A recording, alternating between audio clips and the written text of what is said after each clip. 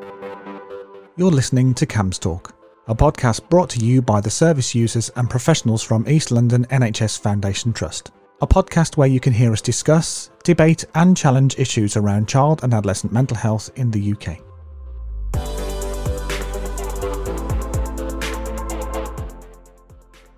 Good morning and welcome to our latest episode of our CAMHS Talk podcast.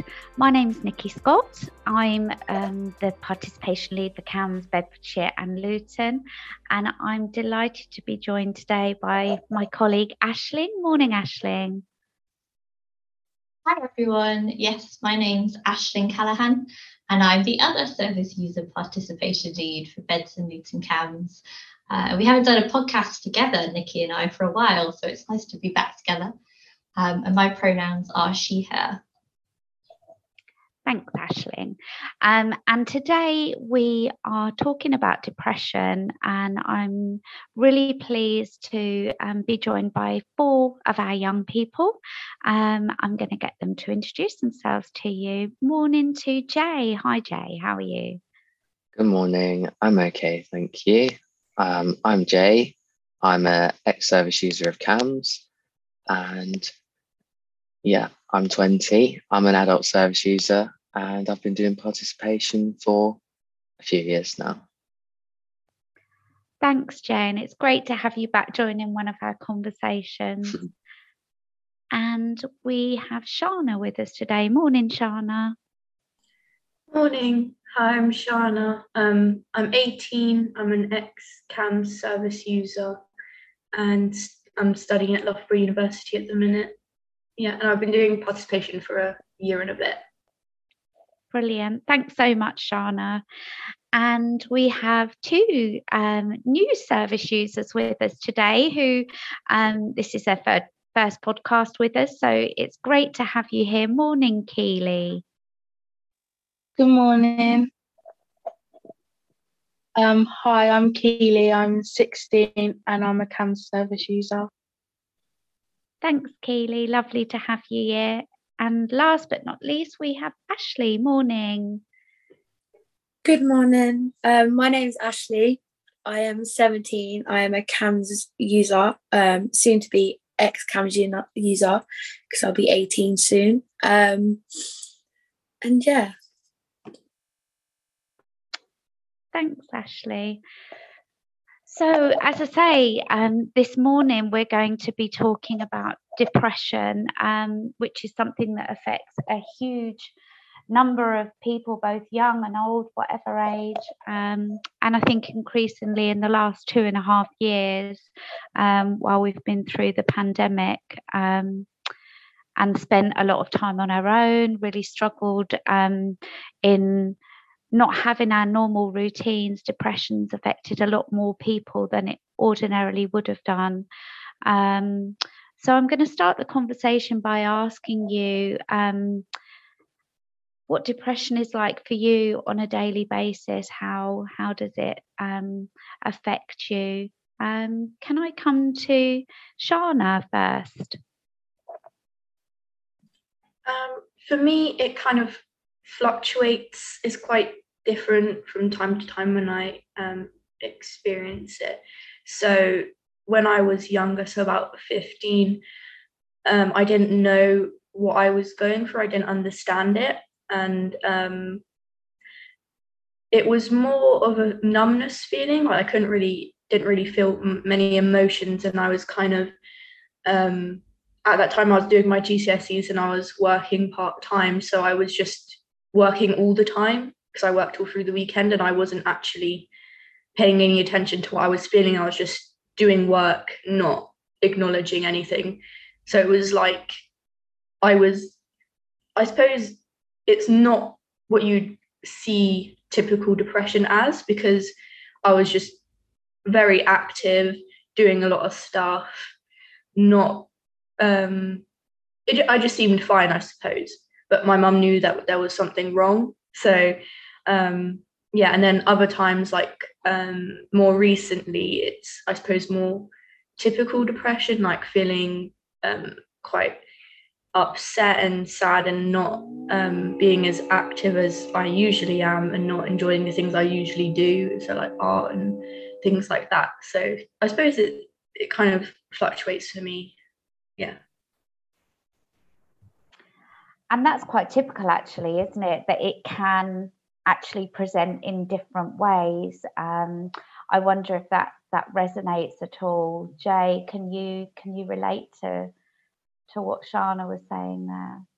Yeah, definitely. I think for me, it mainly presents itself as like numbness and disconnect, just not feeling anything, and that kind of hopeless feeling, I guess. And I think, like you said, some people, it can be sadness and it can be tearful, whereas me, I just have like a cut off, can't cry, can't feel a lot. Yeah, and I think that's very tiring. And then you just get in a cycle, because when you're tired, you feel worse, and it's just, you get a bit stuck in a pattern.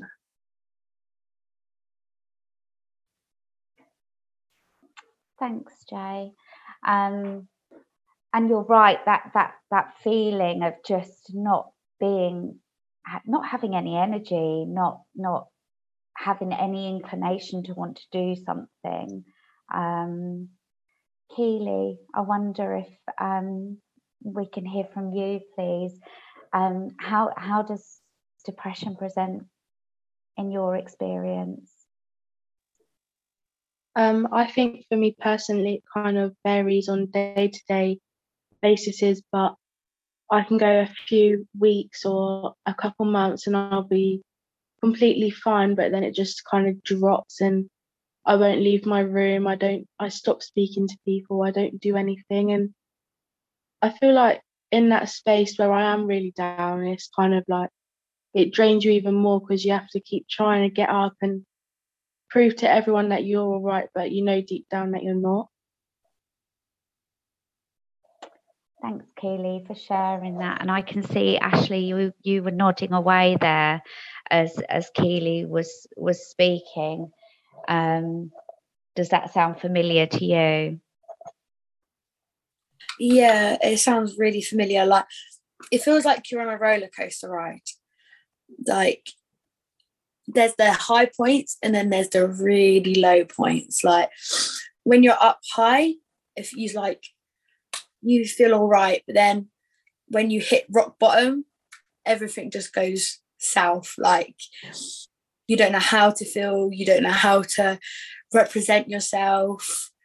For me personally, I get up, I do my makeup, and I just try and hold it in, because I want to try and show my siblings that you can get through anything. And then at night times, I will sit there and cry, depending on how low I feel. Normally I'll just cry all day, but I can't put that brave face on. But yeah, it's like a roller coaster ride for me.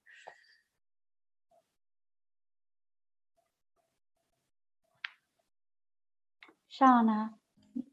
Yeah, I kind of really quite resonate with what you said about putting like your brave face on, because when I lived at home, that's what I had to do, because obviously I didn't want to make my parents or siblings worried. And also when I go home, I have to be more strong about it. I suppose I can't express how I'm feeling as much, just because I don't want to make them upset and I want to show them that I'm okay. Yeah.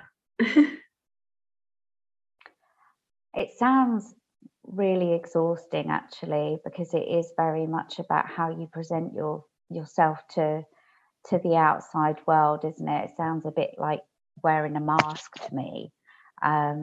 Jay?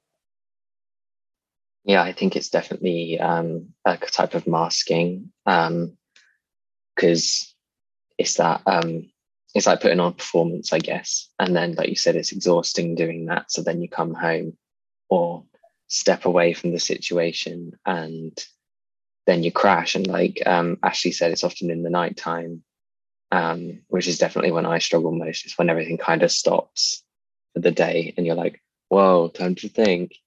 And that can be really exhausting. I tend to get in a cycle of the evenings, you're like, this is so bad, everything's so bad. And sometimes I wake up in the morning and I'm like, what was that all about?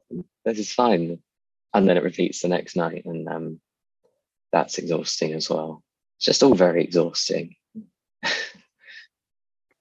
So that pattern, that's really interesting that you picked up on that. You almost, is it almost like you don't know what to expect on a daily basis, that you don't know what's going to hit you when you wake up in the morning? And actually sometimes you can be really pleasantly surprised and think, well, okay, I actually feel okay today. Today feels like I'm going to be able to cope. But then on other days, it just descends as such. People talk about a black cloud, don't they? They also talk about the black dog, and that feeling of being overwhelmed. Shana? Yeah, I definitely agree with that, because I remember, I think a year ago, I was quite struggling with it a lot, and usually I'd put on my brave face, as I said, and do what I had to do. And then it came to I'd been invited to go out somewhere, to go to London with my mum's friends and her daughter. And it was something I was looking forward to, but on that day I just couldn't face it. I just couldn't get up, I couldn't do it. So I told my parents I was ill, so I didn't go, which I was upset about, because obviously it felt like I'd failed because I couldn't get up and do it. But I was just so tired of like having to get up and do it and go out, so it is very difficult. Ashley, can I come to you?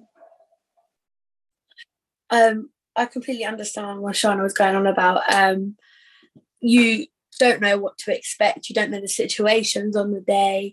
Like one little argument, or someone could say something and you can take it the complete different way when you're feeling low, and it just ruins your whole day.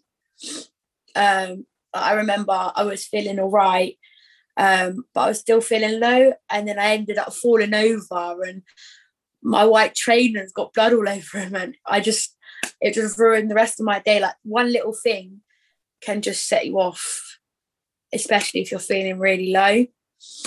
So yeah. And it can be a different thing on a different day, can't it? Sometimes your coping mechanisms are better on one day than the other. So that same thing that happens, if it happened every day, you could react completely differently, actually. Jay, I can see that you are resonating with that. Yeah, I think a lot of it, like you said, it's like, to be metaphorical, it's like having that cloud following you. I kind of would describe it, and I have done in the past, as like it's always there. Like I can be happy, but it's still there. And the things that, it's always there in the background. As soon as you stop whatever you're doing, it's just like in it comes again. And yeah, I was going to say it's exhausting again, but I don't want to repeat myself, but it kind of enforces the point, I guess. It's just I like what Shana said about how you want to do these things, but you feel like you can't. And then that makes you feel worse. It's all a cycle. And I know I was like that when I was younger in school. I wanted to go to school and I wanted to do all these things, but then I felt like I couldn't. And I think it kind of stops you enjoying things. I think that's a thing lots of people say. It's like a symptom. You don't enjoy the things you used to enjoy. And I definitely feel that. Yeah.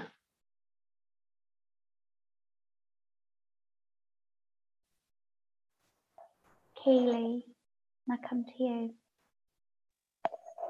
As well as what everyone else has been saying, I feel like it kind of gets to the point where you've been putting on a brave face for so long that you kind of get used to it, and you start to believe that you really are right. And then one day it just hits you, and then you're thinking, oh, I'm not actually all right. It's just like pretending. But when you're in the position where you think that you're all right because you've been pretending for so long, you start to feel kind of, I'd say, free from, you feel like you're getting better, but you know, like really deep down that it's just going to come back again.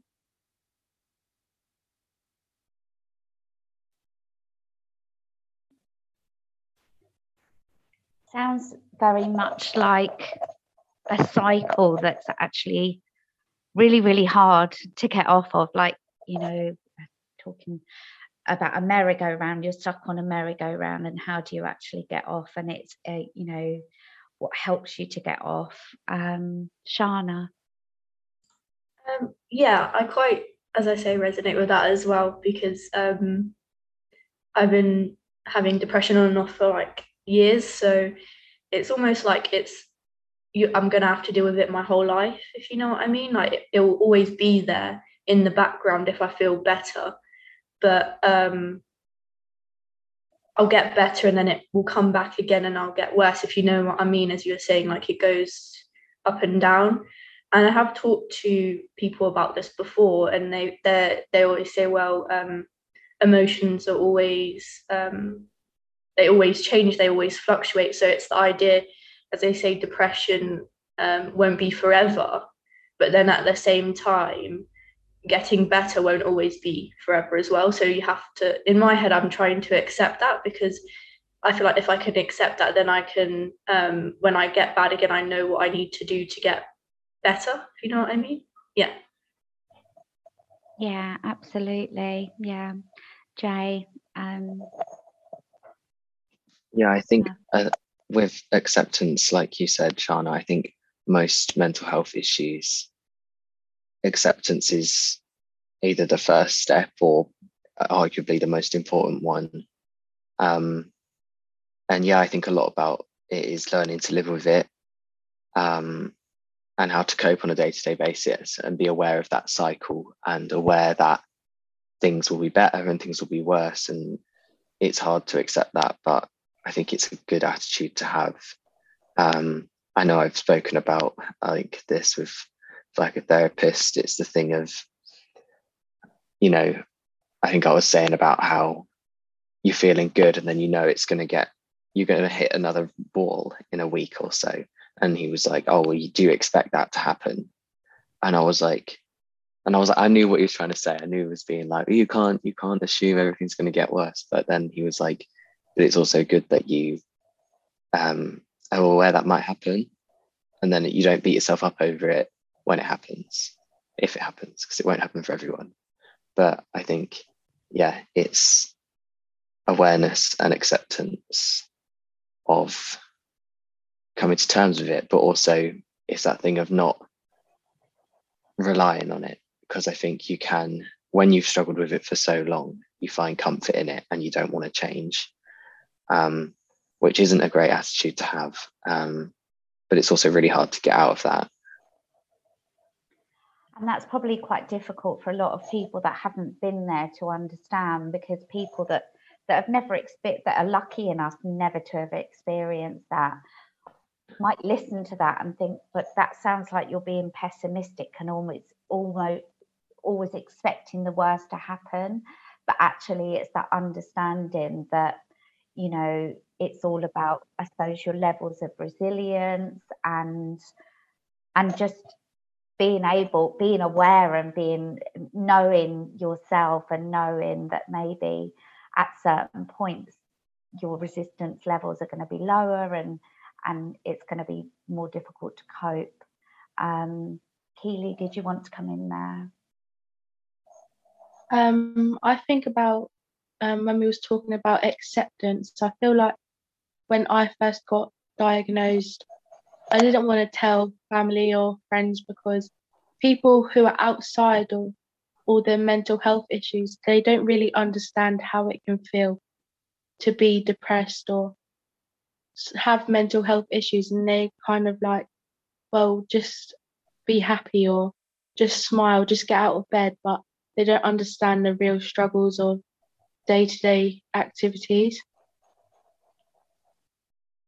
Yeah, and that's why these conversations that we have are so important, to help maybe educate people and help them just to understand how difficult it is, and actually it can hit anyone at any time during their lives.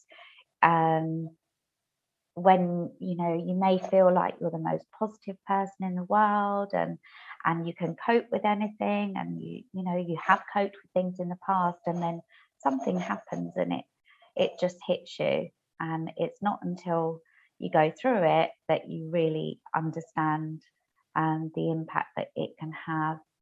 Ashley, I'm going to come to you. I don't know if it's just my way. I'm not sure if there's any other ones, but when I tend to hit really low, I get these voices in my head. So I've sort of been diagnosed in a way with schizophrenic voices. So when I'm feeling low, the voices are always there, but when I hit rock bottom, it's like they overtake everything. So trying to get up in the mornings is really, really hard. It's like this voice is just holding me down. And they don't tend to disappear. So you've got to try fight through it, and trying to fight through the voices, and trying to fight, putting on a brave face and having the energy and the motivation and stuff to do things. It's just so tiring, but no one realises what most people go through, because I feel like people with mental health is depending on how long you suffered with it, it's so easy just to put that face on now. It's so easy, because mine's been about 7-8 years. So being fake in a way, like with my facial expressions, my body language, the way I speak and type and holding back my tears, just comes so easily because I've gone through it for so long. So thanks, Ashley, for sharing that. And I'm gonna come to you next, Jay, but I wonder if we can maybe start thinking about how you do cope, how you do make yourself function on a daily basis. What helps you, Jay? I think it really helps too. I think in the last, few months, year or so, I've kind of changing my perspective on it. I think for so long I'm striving for happiness, to be normal, and people tell you normal doesn't exist, but you know what I mean, and I think I just changed my perspective to chasing that, to just just wanting to be okay, to be all right, to be content. And I think lowering that bar a little bit feels more achievable, and trying to live each day as itself and not constantly looking forward, but also not looking back, and I think as well, kind of the whole mental illness and physical illness separation. I think the therapist kind of said to me, I was like, saying how I feel like I'd missed out on a lot of my childhood to my mental health. And I wish I never did that. I wish I never started that. And he was like, wait, what? That isn't your choice. Because I said how they're different. And he goes, they kind of are, but they're not, because your brain is an organ, and that's physical and it's chemicals. So that kind of broke it down for me to be like, oh yeah, this isn't my choice. And like, I know that, and we know that, but sometimes it takes someone to tell you that, to make you see. And I guess a lot of that comes back to just not being too hard on yourself. And again, easier said than done, but I think that's most helpful. It's just, day by day, look after yourself in typical ways, I guess. So taking really small steps. Yeah. Like that, taking each day as it comes. Mm-hmm. Not setting yourselves too high a standard. So those little achievable steps. Yeah. That's really helpful advice. Thank you. Keely, I can see that you are agreeing with that. Is that what you would recommend? Is that what you do? I would say for me, when I'm in such a low stage, I try to pick out the things that are easy to do, and I try and contemplate between everything I have to do for the day. Some of it's like what everyone does in the day, or going to school, doing my schoolwork. And I feel like you have to kind of pick and choose what you feel like you can do for that day.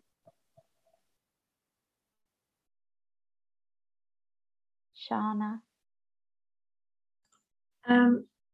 What Jay was saying about taking one day at a time, and like the difference between mental illness and physical illness, it reminded me of when my dad was very ill and we didn't know what was wrong with him, and my mum kept saying she's just going to take one day at a time and see if to get him better. So I feel like even though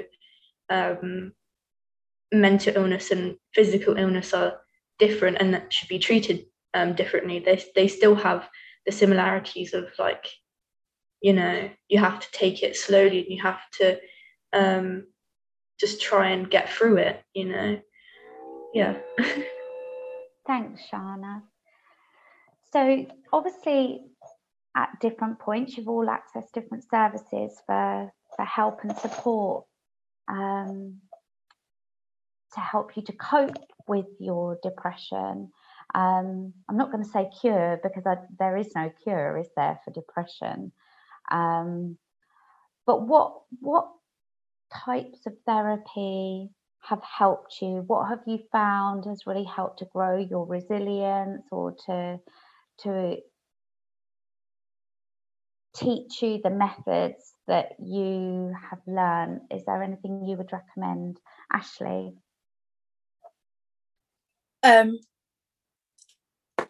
Obviously, my method used to be calming myself before I found out many new methods. So, like, there is the lavender bath with candles or something. There is, like, sitting there and listening to music, but not depressing music, upbeat, lifting music, so it makes you feel a little bit better. In my ways, I find it a lot easier to cry it out most times. I feel like it's easier to take yourself from away from the situation and take a breather. If you need to cry, have a cry. If you need to put some music on, put some music on. And also there's, like, the flick of a hairband on your wrist. So you've got something else, or you zone out a little bit and listen to all the surroundings around you. So, like, birds tweeting or the clock ticking. So then it's taking you away from the negative that you're feeling that's negative at the minute. So, yeah.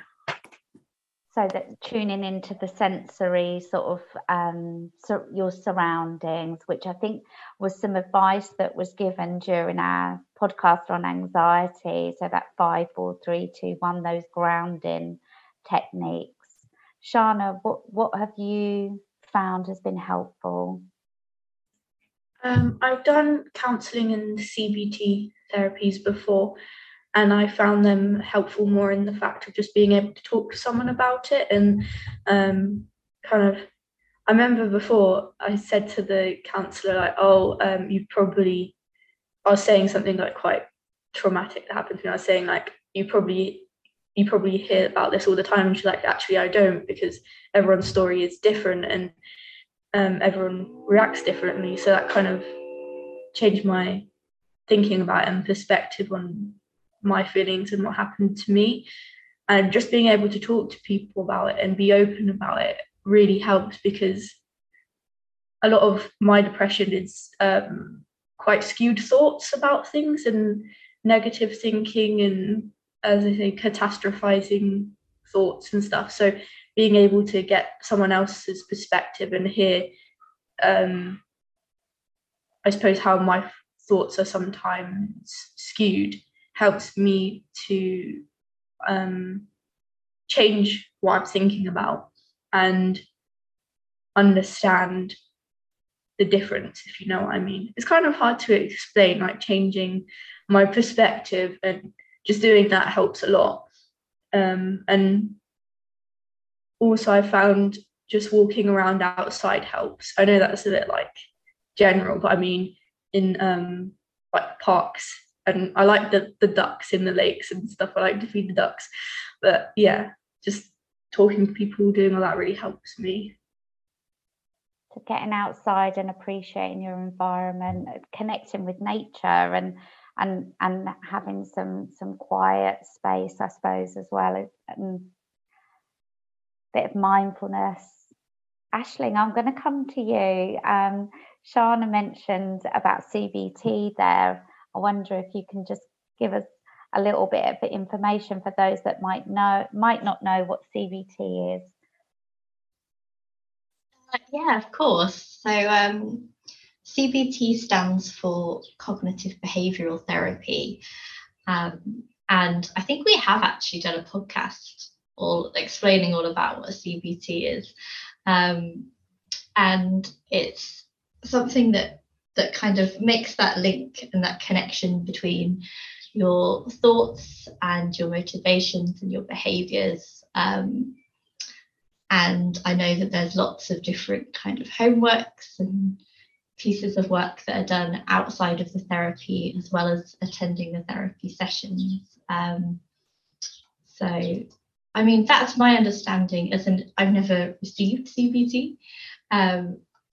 So I don't know if anyone else wants to share a little bit about their experiences with CBT, particularly for depression, and how they've found that, because I know there's quite a lot of different therapies that can be used to try and treat or support with depression. Jay, if you want to come in.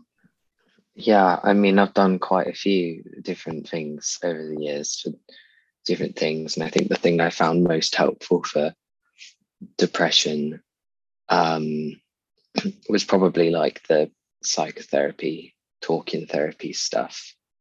But also CBT, I think, for me, helped most with anxiety-based things, because it was a way of changing your pattern of thinking. And again, I think it's one of, like, all therapies work different for different people.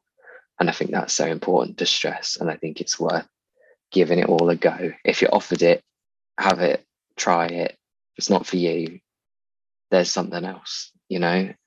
Don't give up after trying one thing because it doesn't work, you know.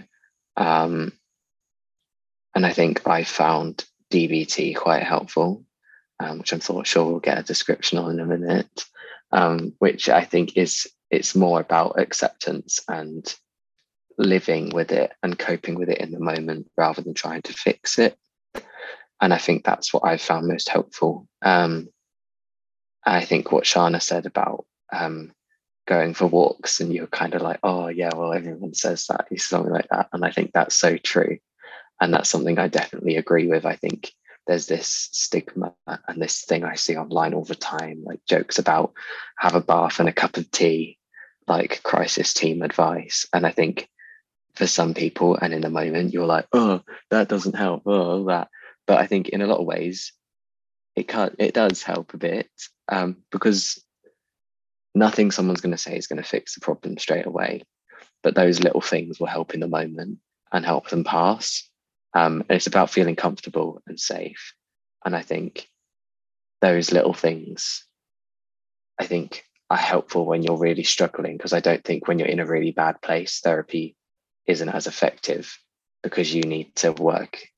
It's the therapist and you working together. They're not going to do it all for you. Yeah, and I just think it's really important to say as well that different therapies work for different people, and different therapists work for different people. And I know, from all of these conversations that we have, that one of the biggest challenges can be accepting that you need help and you need support, and reaching out for that. And you might reach out and be offered a therapy that really doesn't resonate with you, it doesn't help you, and to just say that's not you failing, that's just, unfortunately, you haven't found the right one for you first time, but to persevere and make sure you get the support that you need. Jay? I think that's so important, and that wherever you're accessing help, you should feel safe and able to speak up about that.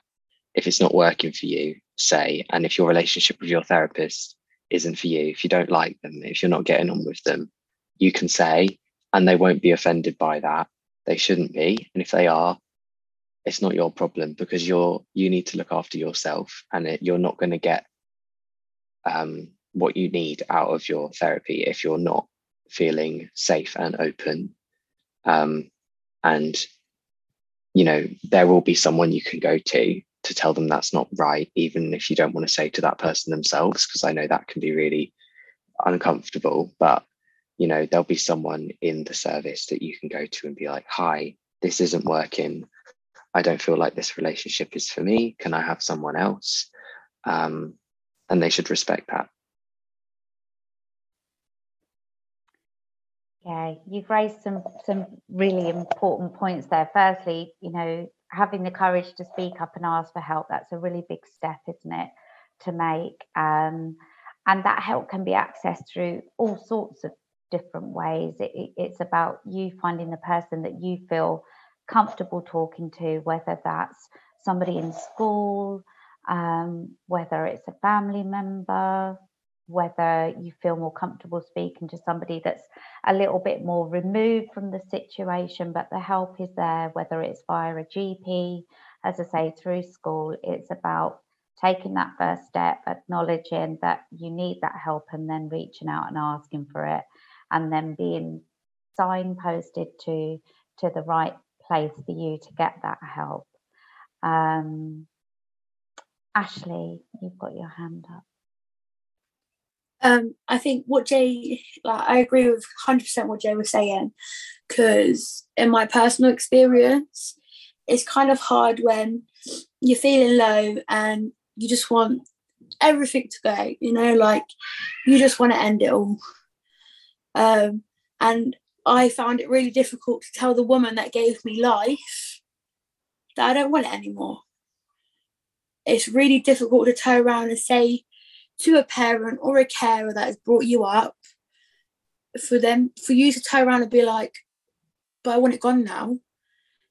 You feel selfish in a way to tell them, but you have to, because at the end of the day, if that's how you're feeling, you need to speak up about it, because there is so many lives that get taken every single day, and no one wants you gone. You may feel like it, but no one ever wants anyone to just, get rid of themselves. Just always open up, because if not, then you're alone. Whether it's to a friend, a parent, carer, even if you just go to your GP, just talk to anyone. Please get that help. Don't just sit back. Thanks, Ashley. That's really helpful, and I'm sure that will make a huge difference to a lot of people. Keely? I don't know about anyone else, but sometimes I feel like talking to professionals, sometimes they don't really understand. They only understand by the book or what they've been taught in their education of becoming someone to talk to. But I feel like talking to people who go to the participation meetings and to CAMHS, especially the young people, they understand where you're coming from. And also, I find it helpful, I know it might sound weird, but to talk to my pets, because they can't say anything back and they can't judge you for being you. They just kind of make you happy and put a smile on your face. Absolutely. And actually, thank you for sharing how helpful you find the group and the peer support that you get from the other young people.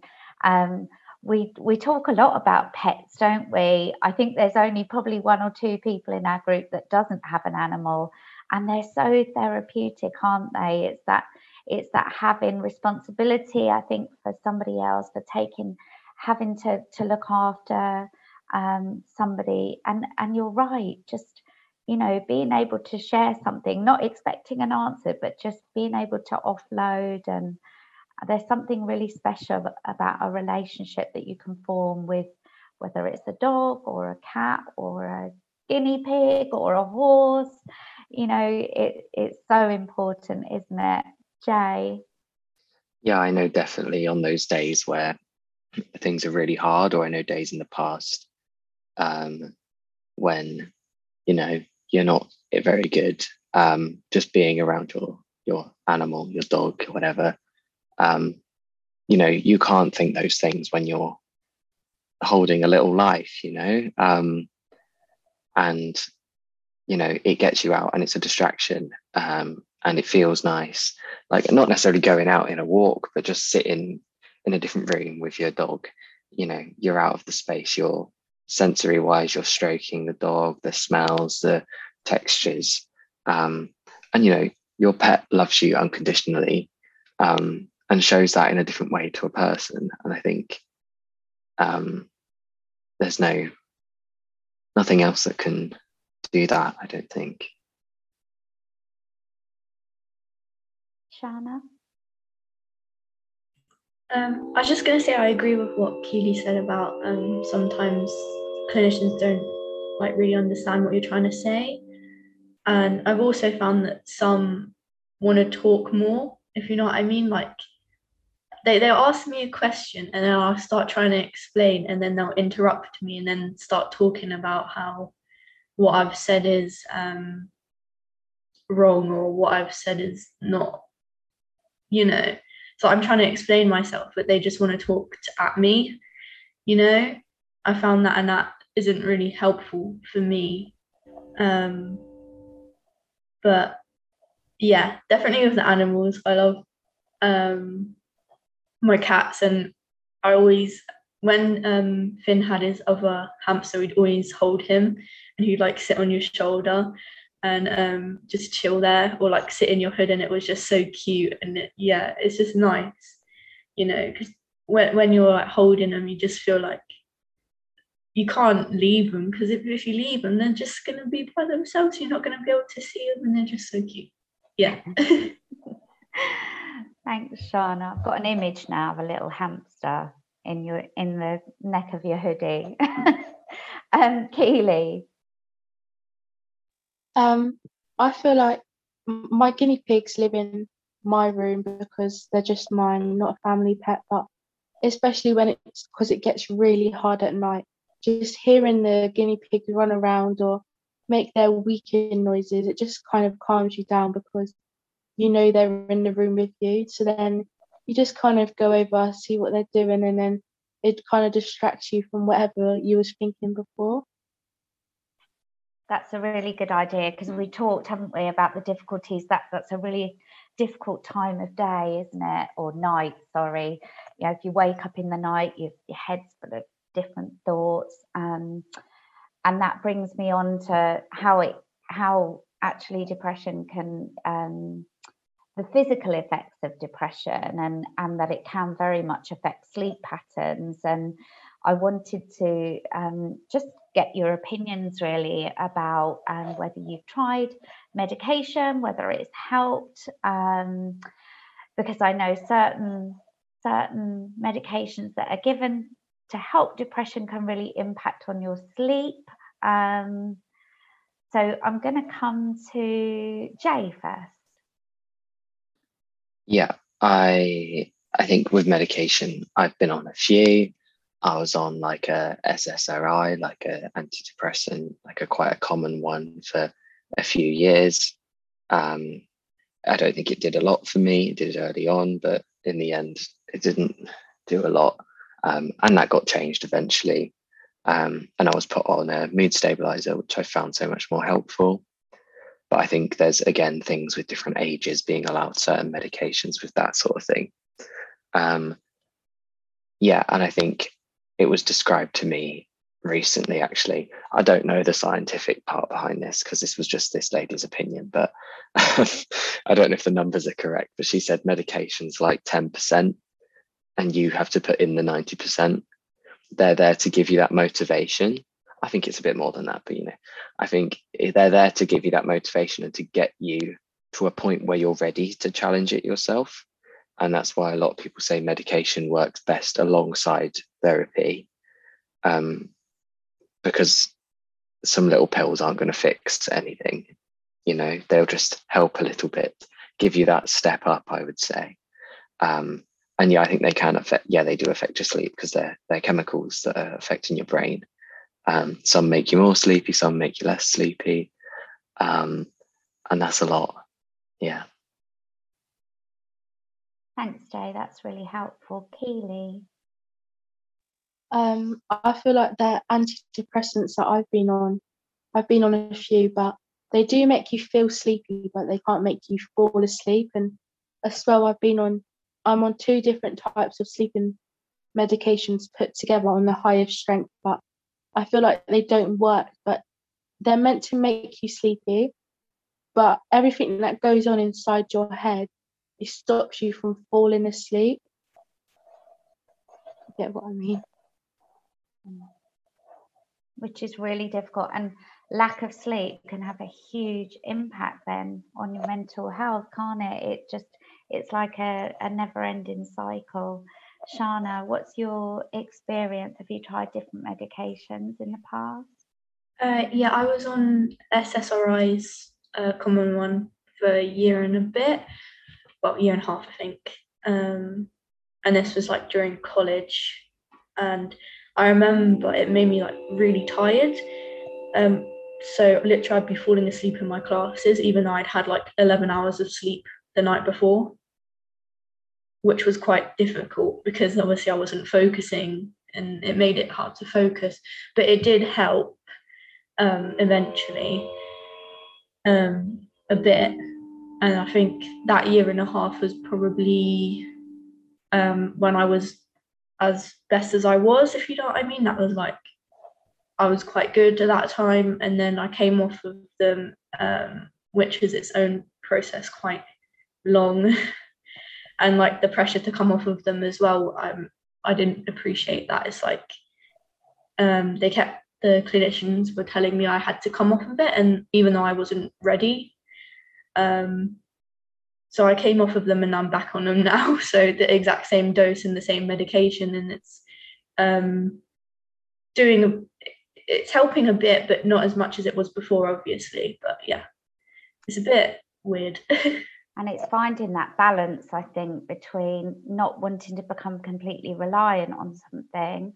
Yeah. And obviously, it's never advisable to just stop taking something that you've been prescribed. It is very much like weaning yourself off and coming off gradually, reducing dosages. And that should be always done with the guidance of a clinician.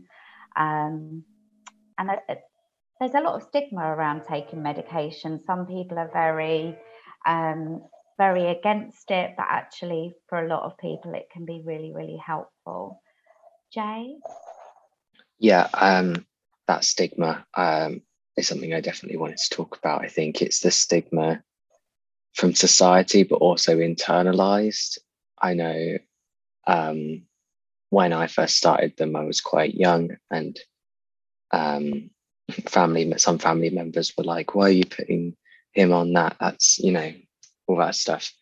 And I at that point, I was just like, I don't really care about anything.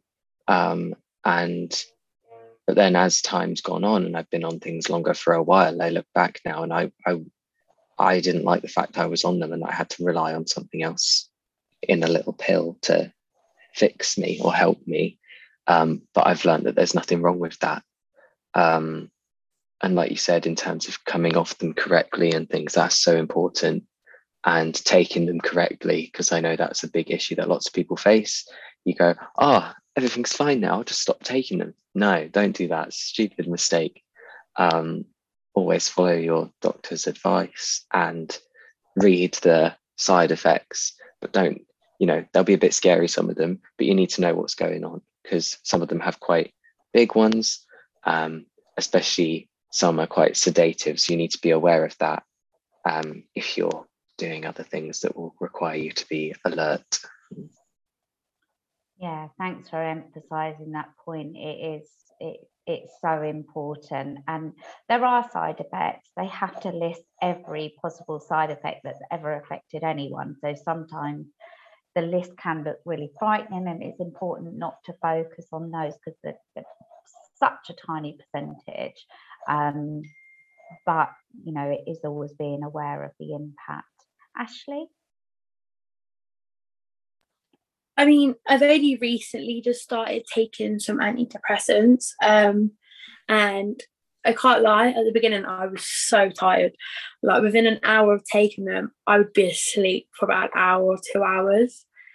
But I do remember starting them and I'm like, do I really need tablets to help boost it? Like, I've never really told anyone I'm on tablets. There's only a few people that knows because I've only just started them and it does feel really embarrassing, but I'm getting to the point where you don't need to be embarrassed. Everyone needs a little bit of help, whether it's physically, mentally, even at college, housework.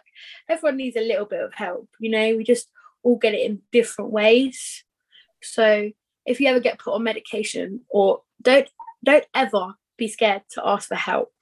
It can be quite intimidating going into your doctor and being like, look, admitting how you're feeling. It is scary because I remember when I first started going to CAMH, I didn't want to open about anything because I was so scared that I was going to get judged. But you're not alone at all in this. And there will always be someone that understands that what you're going through, or is always there so you can talk to. Thank you so much, Ashley. That's, again, really helpful advice. Thank you. Keely? I feel like the first time I started my medication on the first day, I kind of felt like it was starting to work. Or when I first started the very first sleeping tablets I took, that night I fell straight to sleep. But then as like the days went on, it just stopped working. I couldn't fall asleep and the antidepressants were having no impact on me. So I feel like that was a little bit of a letdown. But as well with getting medication, I feel so ashamed of myself that I hate going into like a pharmacy to get my own prescription because I don't want the people behind the reception of the pharmacy to think bad of me just because I'm going in to get medication to help me sleep or just get through the day. And even taking medication every day kind of reminds me that I'm not all right and I do need help.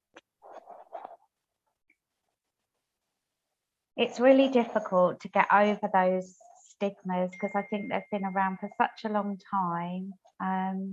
But I always think when you're thinking something like that, do you know what the chances are that that person that's serving you at the pharmacy, either them or their mum or their daughter or their sister, when you think about the rates of mental health in the general population, it's very, very rare now that you will find a person to talk to that hasn't been impacted in some way by mental health, by depression, by anxiety, by struggles of some kind. So there is absolutely no need to feel ashamed or embarrassed.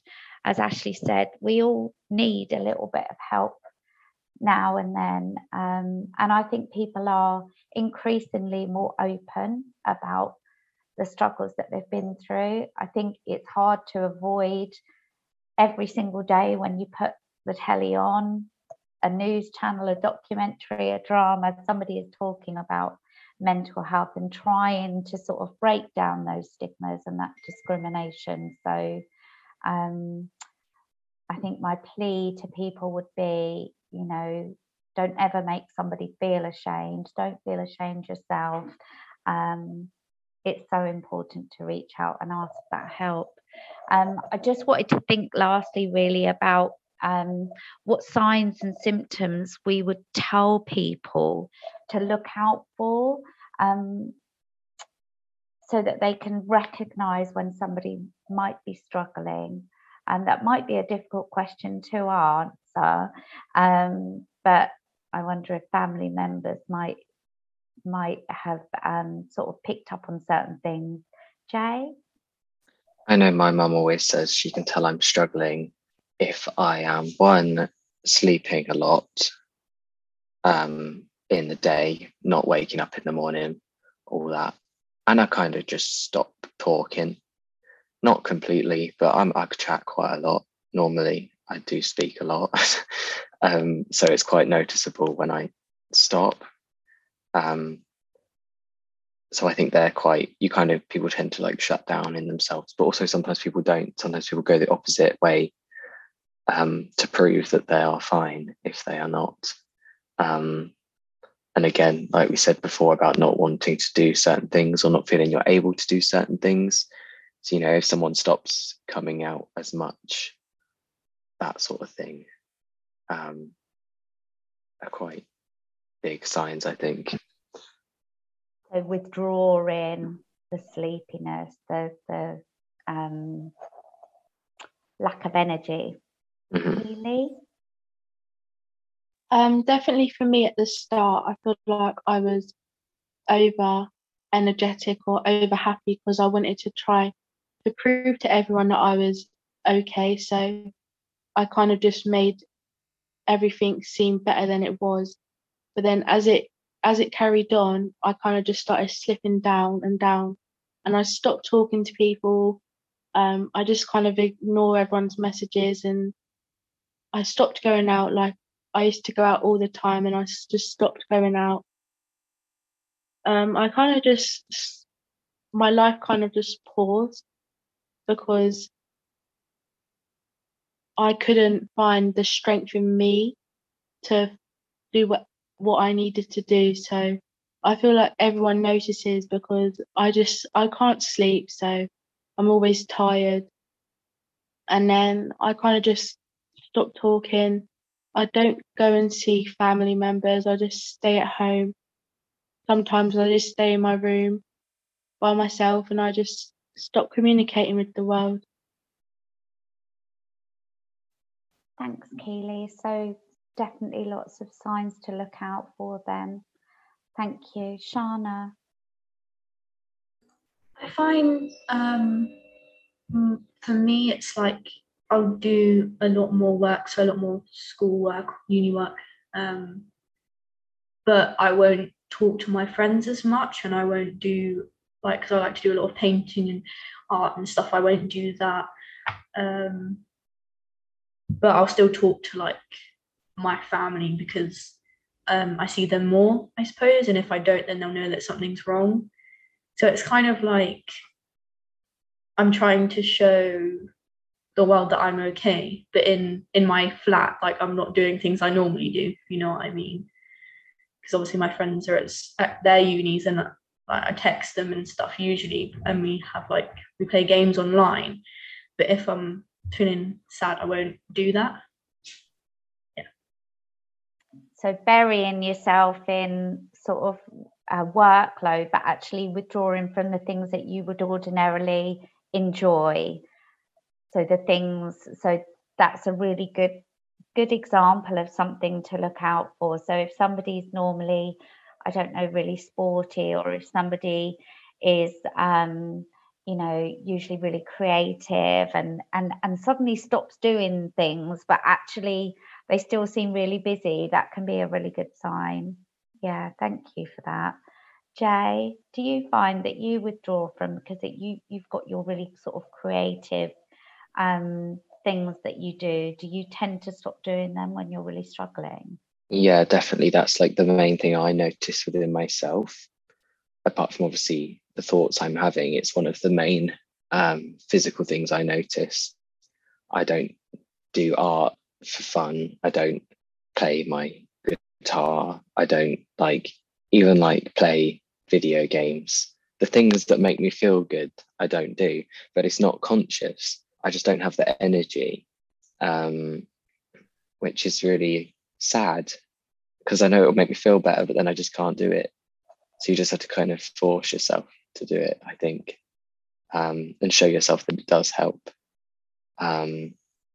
Yeah, I think it's, you said it's that thing of, it's like I said, I think earlier on, it's a performance. You put on this performance to convince everyone you're fine. And I think a lot of guys feel that it's that protective, you've got to protect everyone around you from it. Protect your family, you don't want them to worry about you, all that sort of thing, where it's like, well, things won't get better unless other people help you. Like you can get through things on your own, but it's much harder. And the sooner you ask for help, the easier it will be to get over it and to get anywhere. Thanks, Jay. I just wanted to say something that I think is quite important to raise as well, is that there isn't always a reason for depression. Sometimes it can be absolutely triggered by something that happens, by an event, but actually the majority of the time there is no specific reason. So asking somebody why they're depressed is really not the right thing to do. They probably won't be able to tell you, and that leads to even more of a lack of understanding, actually, doesn't it? I think so. Yeah, don't ask why somebody is feeling like that, but ask what you can do to help them and support them. Shana. Yeah, I completely agree with that, because I'm always in my head asking why all the time anyway. So you asking me, I'm not going to know anyway. So, and it is quite frustrating, because this is the question I've been asking since I suppose I was diagnosed with it. Like, why do I feel this way? It's kind of like some people say, like, you have nothing to be upset about, but then it's all to do within your brain, isn't it, as well? It's not just externally, it's also internally of what's going on in your head, and it's quite difficult. So yeah, I completely agree with that. Ashley, I could see that you were nodding away furiously there.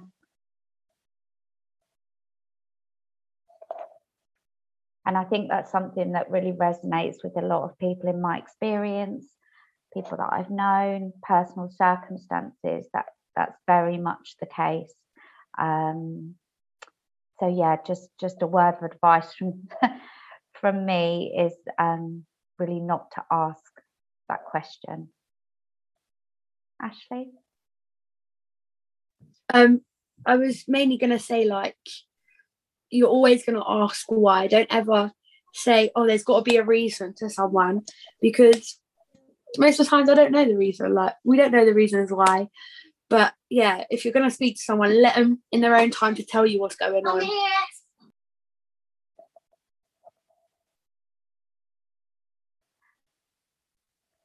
It's been such an insightful and helpful discussion with you all today. And I know we had some really fantastic response to our previous conversation about anxiety, saying how much it's given people an understanding about what the person they love is going through. And I'm really hopeful that this conversation will have the same impact and will encourage people to reach out and ask for help, or maybe recognize some of the things that you've talked about in someone that they know, and just start that conversation about how somebody is really feeling, and actually keep persevering. If you think somebody is really struggling, don't be afraid to keep asking what you can do to help and support them. They might not know the answer to that question, but it's just being there for them, so that when they're ready, they can open up and talk to you. Any final words of advice for the people that are listening to this conversation? Ashley? I was just going to say, at the end of the day, you may feel really low, but there is always a light at the end of the tunnel. There is always going to be someone there to talk to you, someone who's going to support you, someone to encourage you, whether that's a carer, a professional, even if it's just your manager from work. You know, literally anyone is there for you. You're not alone in this, and everything. So, yeah. Thanks, Ashley. Jay? So many people care about you more than you would think. And when you're really struggling, you convince yourself that nobody cares. But so many more people care than you would think about. So you just got to remind yourself that. And again, that's hard to believe when you can't see it and people haven't told you, but people do care. So if you aren't struggling, make sure you tell people that you care about them, because you never know who's struggling and you could really make a difference. Thanks, that's really, really helpful. Thank you. And Keely, final words from you? I would just like to say, look out for your family and friends, and just be careful how you approach someone about the subject. Yeah, that's another really important bit of advice. I think just important to keep letting people know that you're there for them, isn't it? Shana? Just wanted to say, struggling with depression is very hard, and to be sympathetic to yourself and empathetic to yourself, and not put high expectations on yourself, and just try and get through it as best you can. Thanks, Shana. Really wise words. Aisling, I'm going to come to you for some final words of wisdom and to close our conversation. Thank you. And thanks all of you for joining us and for sharing so much about your experiences.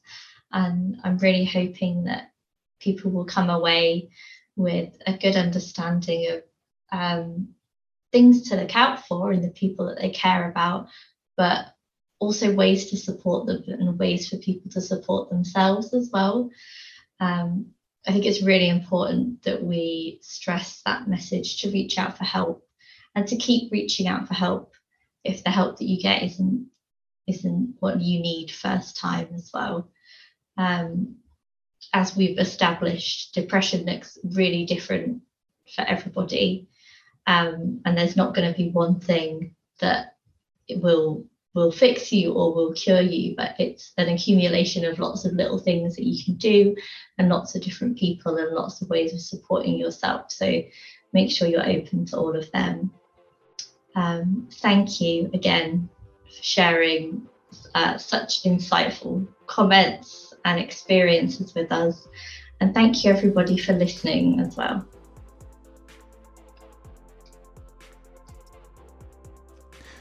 You've been listening to CAMHS Talk, a podcast brought to you by the Luton and Bedford CAMHS team and the Luton and Bedford Service User Participation Group. If you'd like to hear more from us, just go over to camhstalk.com and subscribe. You can also subscribe on iTunes, Spotify, Google Podcasts, or any of the other platforms that you're using. Once you've subscribed, you'll get notification on your device every time we release a new episode. If you want to comment or share your views, you can contact us on Twitter using @CAMHSTalk, or you can send us an email using info@camhstalk.com. One last thing before we go. Don't forget to use the hashtag CAMHSTalkPodcast whenever you comment on social media. We'll speak to you soon.